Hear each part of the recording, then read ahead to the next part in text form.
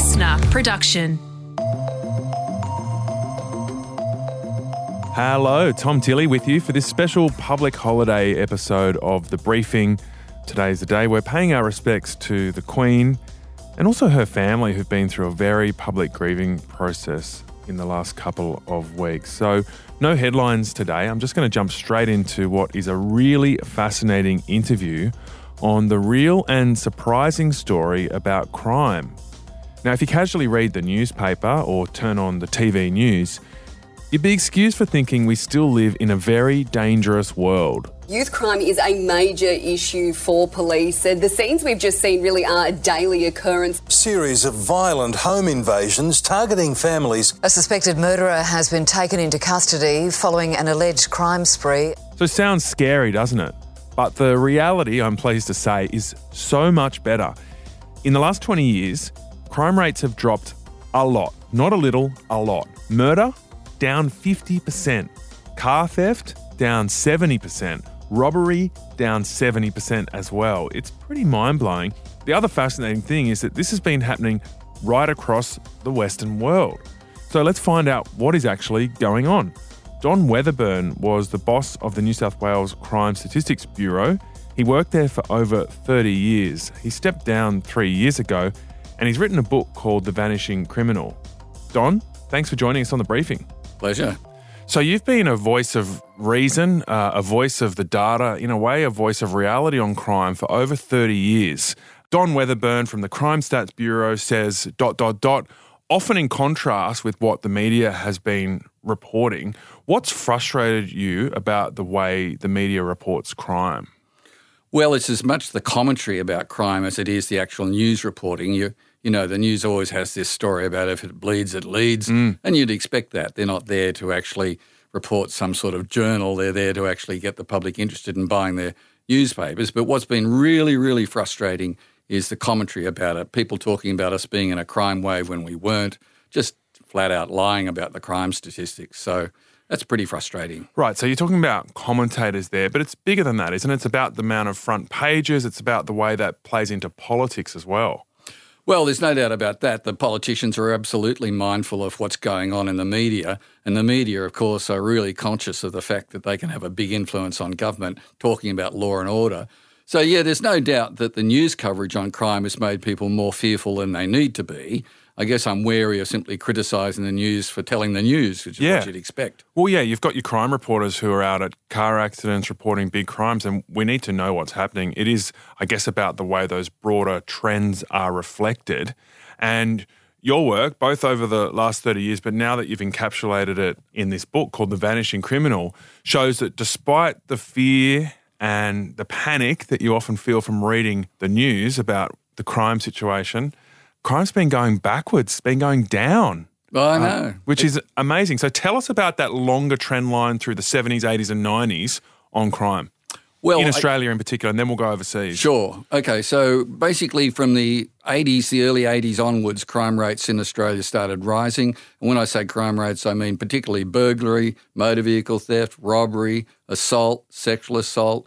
All the big categories were going up and just kept on going up year in, year out. I don't think anybody expected any change to that state of affairs, but around Christmas 2000, a big change happened. What happened was that the price of heroin, which is, if you like, the engine behind a lot of this growth in crime, actually skyrocketed, and the purity of heroin went down through the floor. And instantly, you started to see a drop in crime, and the number of young heroin users who went into treatment went up, and crime started falling and just kept on falling. So between 2001, 2000, and now, for example, the crime rate dropped tremendously. Wow. Which crimes are you talking about? Did they basically all start going down? Pretty much all of them at the same time. So, for example, murder came down by 50%. It used to be 2 murders per 100,000 of population. It's now down below 1 per 100,000. So you're loosely talking the last 20 years? Last 20 years. So, for example, burglary is down by 80%. Wow, 80%? I know. Motor vehicle theft is down by 80%. Assault is down by 50%. Doesn't matter which of the major categories you look at, with the single exception of sexual assault and fraud, and methamphetamine, they're the 3 growth areas. Every other major category has come down by 50 to 60% 10%. So what were the interesting things you found when you drilled into those statistics? I know one of the things you looked at was the age people were committing crimes. What did you find there, and what did that say to you about this trend downwards? Well, age is important because most crimes committed by people between the ages, men usually between the ages of 15 and 24, and the cohort, the size of the population of 15 to 24-year-olds has been shrinking. So one of the reasons for the drop in crime is that there are fewer young people in the age group who commit crime. Right. So that's caused about a 10% drop in the rate of the major categories of crime. That's been one of the reasons. But there are other really interesting factors that have come in as well. No one walks around with cash in their pocket these days, which has really ruined the takings for robbers. You used to be able to knock somebody over in the street and take their wallet, and they'd have maybe $200 or $300 in their wallet on a Friday night. Well, now it's just a piece of plastic. So, you know, So there's those small security measures, like you write about car immobilisers as well? Well, car immobilisers was a classic. In fact, Western Australia is an interesting story there. Introduced 3 strikes and you're out for car thieves. It had zero effect on the motor vehicle theft rate until someone said, why don't we put engine immobilisers in cars? And instantly the motor vehicle theft rate dropped. And every other state did the same, and that's why we've got hardly any motor vehicle theft at the moment. So on the point about age, was it mostly in that age group where most people commit crimes? You said 15 to 25 roughly. Did that reflect the overall trend downwards? What about other age categories that still were committing some crimes? Well, those who baby boomers are still out there committing crime. In fact, most of the crime that's still being committed has been committed by those who are born in the 50s, 60s and 70s. So it's young people who've changed. Young people have dramatically changed. They're drinking less. They're using fewer drugs, or the drugs they use, like ecstasy, are nowhere near as dangerous as the drugs like heroin or methamphetamine. We do have a methamphetamine problem, but compared to the situation back in the 90s, we're much better off. Do you think most people know this? No. In fact, we used to do surveys of the general public, and we'd ask them, we'd give them some sample crimes and say, is this kind of crime going up, stable, or coming down? And as recently as a few years ago, most people said it was going up, even though it had come down dramatically. And there's a reason for that, of course. The media are still talking about crime. They haven't stopped. One little thing I notice is that there are, in Sydney at least, less bars on people's windows in all kinds of suburbs, especially the inner city. Absolutely. In fact, when I arrived at the house I'm now in, which is 25 years ago, I took the bars off. And I remember my neighbours saying, "You'll be sorry." And you're like, I'm the boss of the Crime Stats Bureau. No, I didn't say that. But I didn't want to live in a house. I thought if there's a fire, I don't want to live in a house where I have to bust open the bars to get out of the house. But in the 80s and 90s, those kind of burglaries were really common. And I was living in Redfern. I moved in there in 2005, and there was a massive change going on there. When I visited friends for university parties earlier, it was so often that someone would get held up at their door, or on the way home from a party, you walked in big groups. But when I arrived in 2005, things were changing massively. I actually only had one friend get held up in 2005, and that was the last person I've ever known who's been held up in that part of Sydney. Yeah, absolutely right. I think the most spectacular change has been the drop in armed robbery. Your listeners and viewers may remember that people used to walk into banks with bike helmets on and simply hold the bank up. And that all came to an end only when one poor unfortunate robber got jammed between the shutter that bounces straight up to the ceiling and the ceiling and ended up dying caught in that way. So another technological solution. Well, yes, you could say that. Although, of course, they then shifted to 7-Eleven stores and service stations, and they're still a soft target for a lot of people. Although the robbery rates come down, it's those sorts of businesses that are most at risk.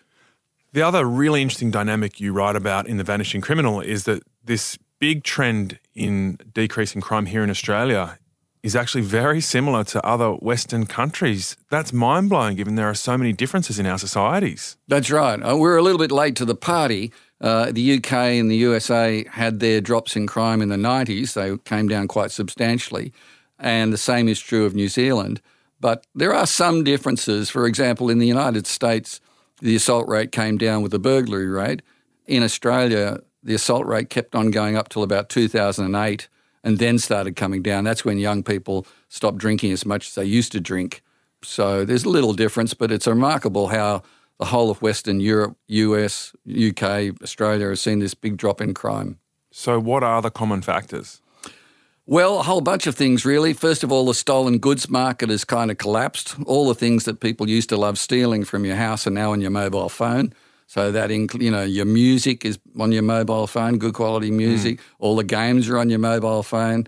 Your cash is on your mobile phone, basically? Your cash is on the mobile phone. You can watch videos on your mobile phone. So where once you had these large, valuable objects sitting in your lounge room that thieves could grab, they're just not there anymore as much as they used to. And you can't on-sell them for cash as easily because people don't deal in cash as much. Well, that's right. I mean, the price of these goods has also come down. So who's going to buy one off the back of a truck when you can get one legit without forking out a fortune?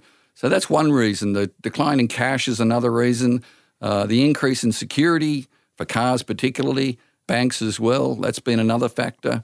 Then you've got other drivers like unemployment. For a long time during the 2000 to 2017 period, unemployment was falling.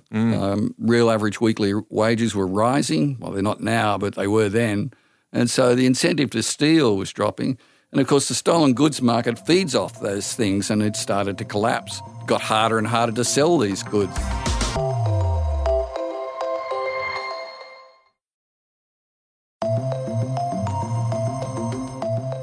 You go through all these different factors. Some of them are pretty ridiculous that people have sort of put forward as the reasons for this, like taking lead out of petrol or abortion, for example.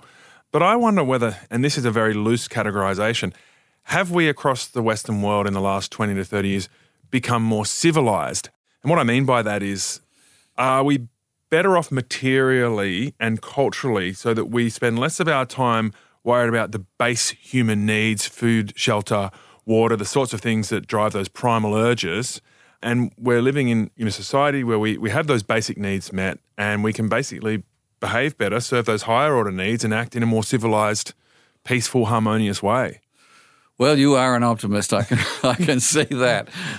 Look, I don't know that primal urges are really what gets people involved in crime. I think for the most part, you're talking about people who are, for example, unemployed, don't have any decent income. We've still got an unemployment rate way down on what it used to be.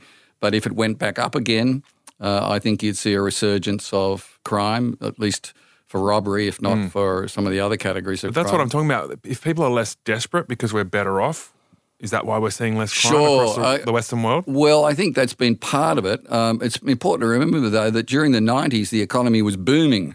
And that was true in the US. And they were not so much here, right? That was our last recession.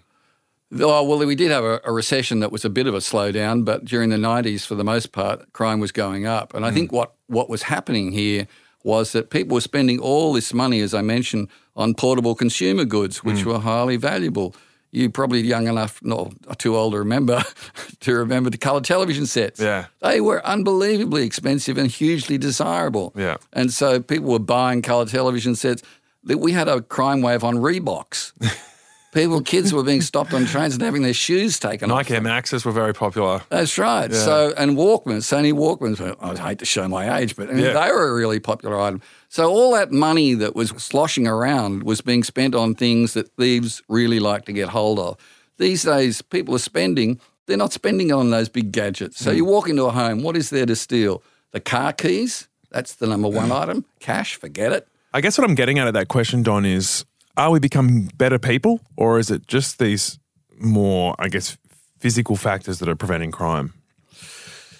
I don't think human nature has changed in 2 million years, to be honest with you. I think people have become better in the sense that there are fewer people committing crime, but has there been some change in the genetic makeup of human beings? I don't think so. Have we learned so much about crime that we'll never do it again? I would guess that if the economy went south, we'd be back where we were in the 90s. Really? That would be my principal concern. You take, for example, a drug like heroin. Everybody said, hallelujah, the heroin epidemic's gone. It took only 4 years for an amphetamine epidemic to take its place. So, and cocaine, now younger and younger kids are using cocaine, and quite a few people see it as a harmless drug, which it is when you first start using it. But of course, like all psychostimulants, it ends up having a bad effect on your irritability, your aggression.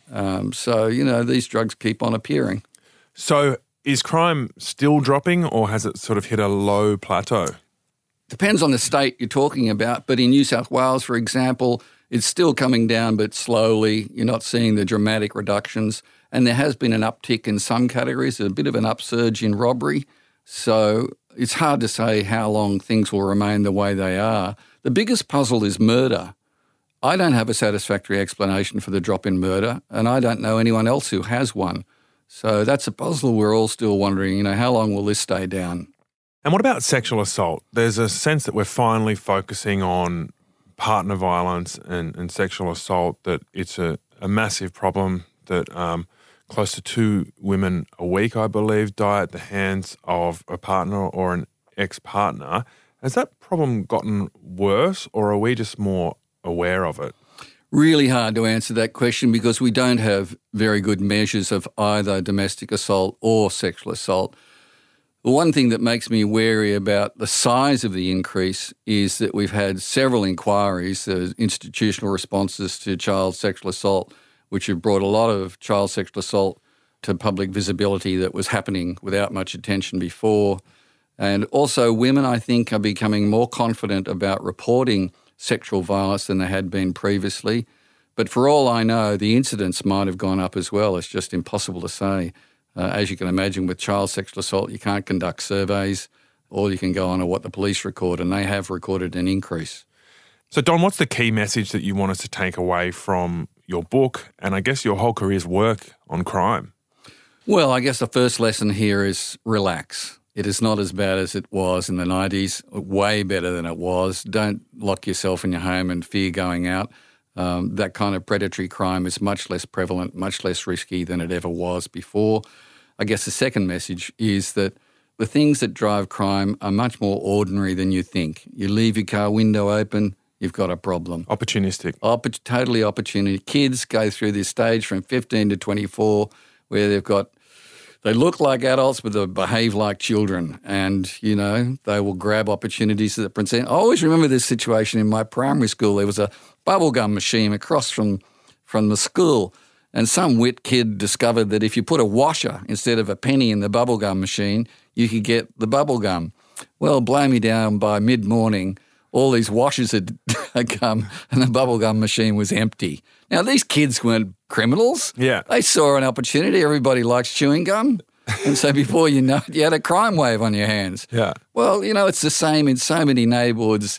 Some kid discovers that, look, that bloke down the road, he'll give you $20 if you carry a little package between X and Y. Don't ask what it is, just do it. Yeah. So there you go, Teenage boys, keep an eye on them. Definitely. All right, thanks for your time, Don. My pleasure. That was Don Weatherburn, and you can get his book, and it is a fascinating read. It's called The Vanishing Criminal. And I just really love the work that he's done and really enjoyed that interview. I've been watching him comment in the media for years. He's been such a great voice of reason. And I just think it's so important that we look at the data, that we analyse the long-term trends about what's really happening, because often media, unfortunately, I'm part of it, I know, but media and politics as well feeds on fear and not reality. And that's just not a recipe for a happy life.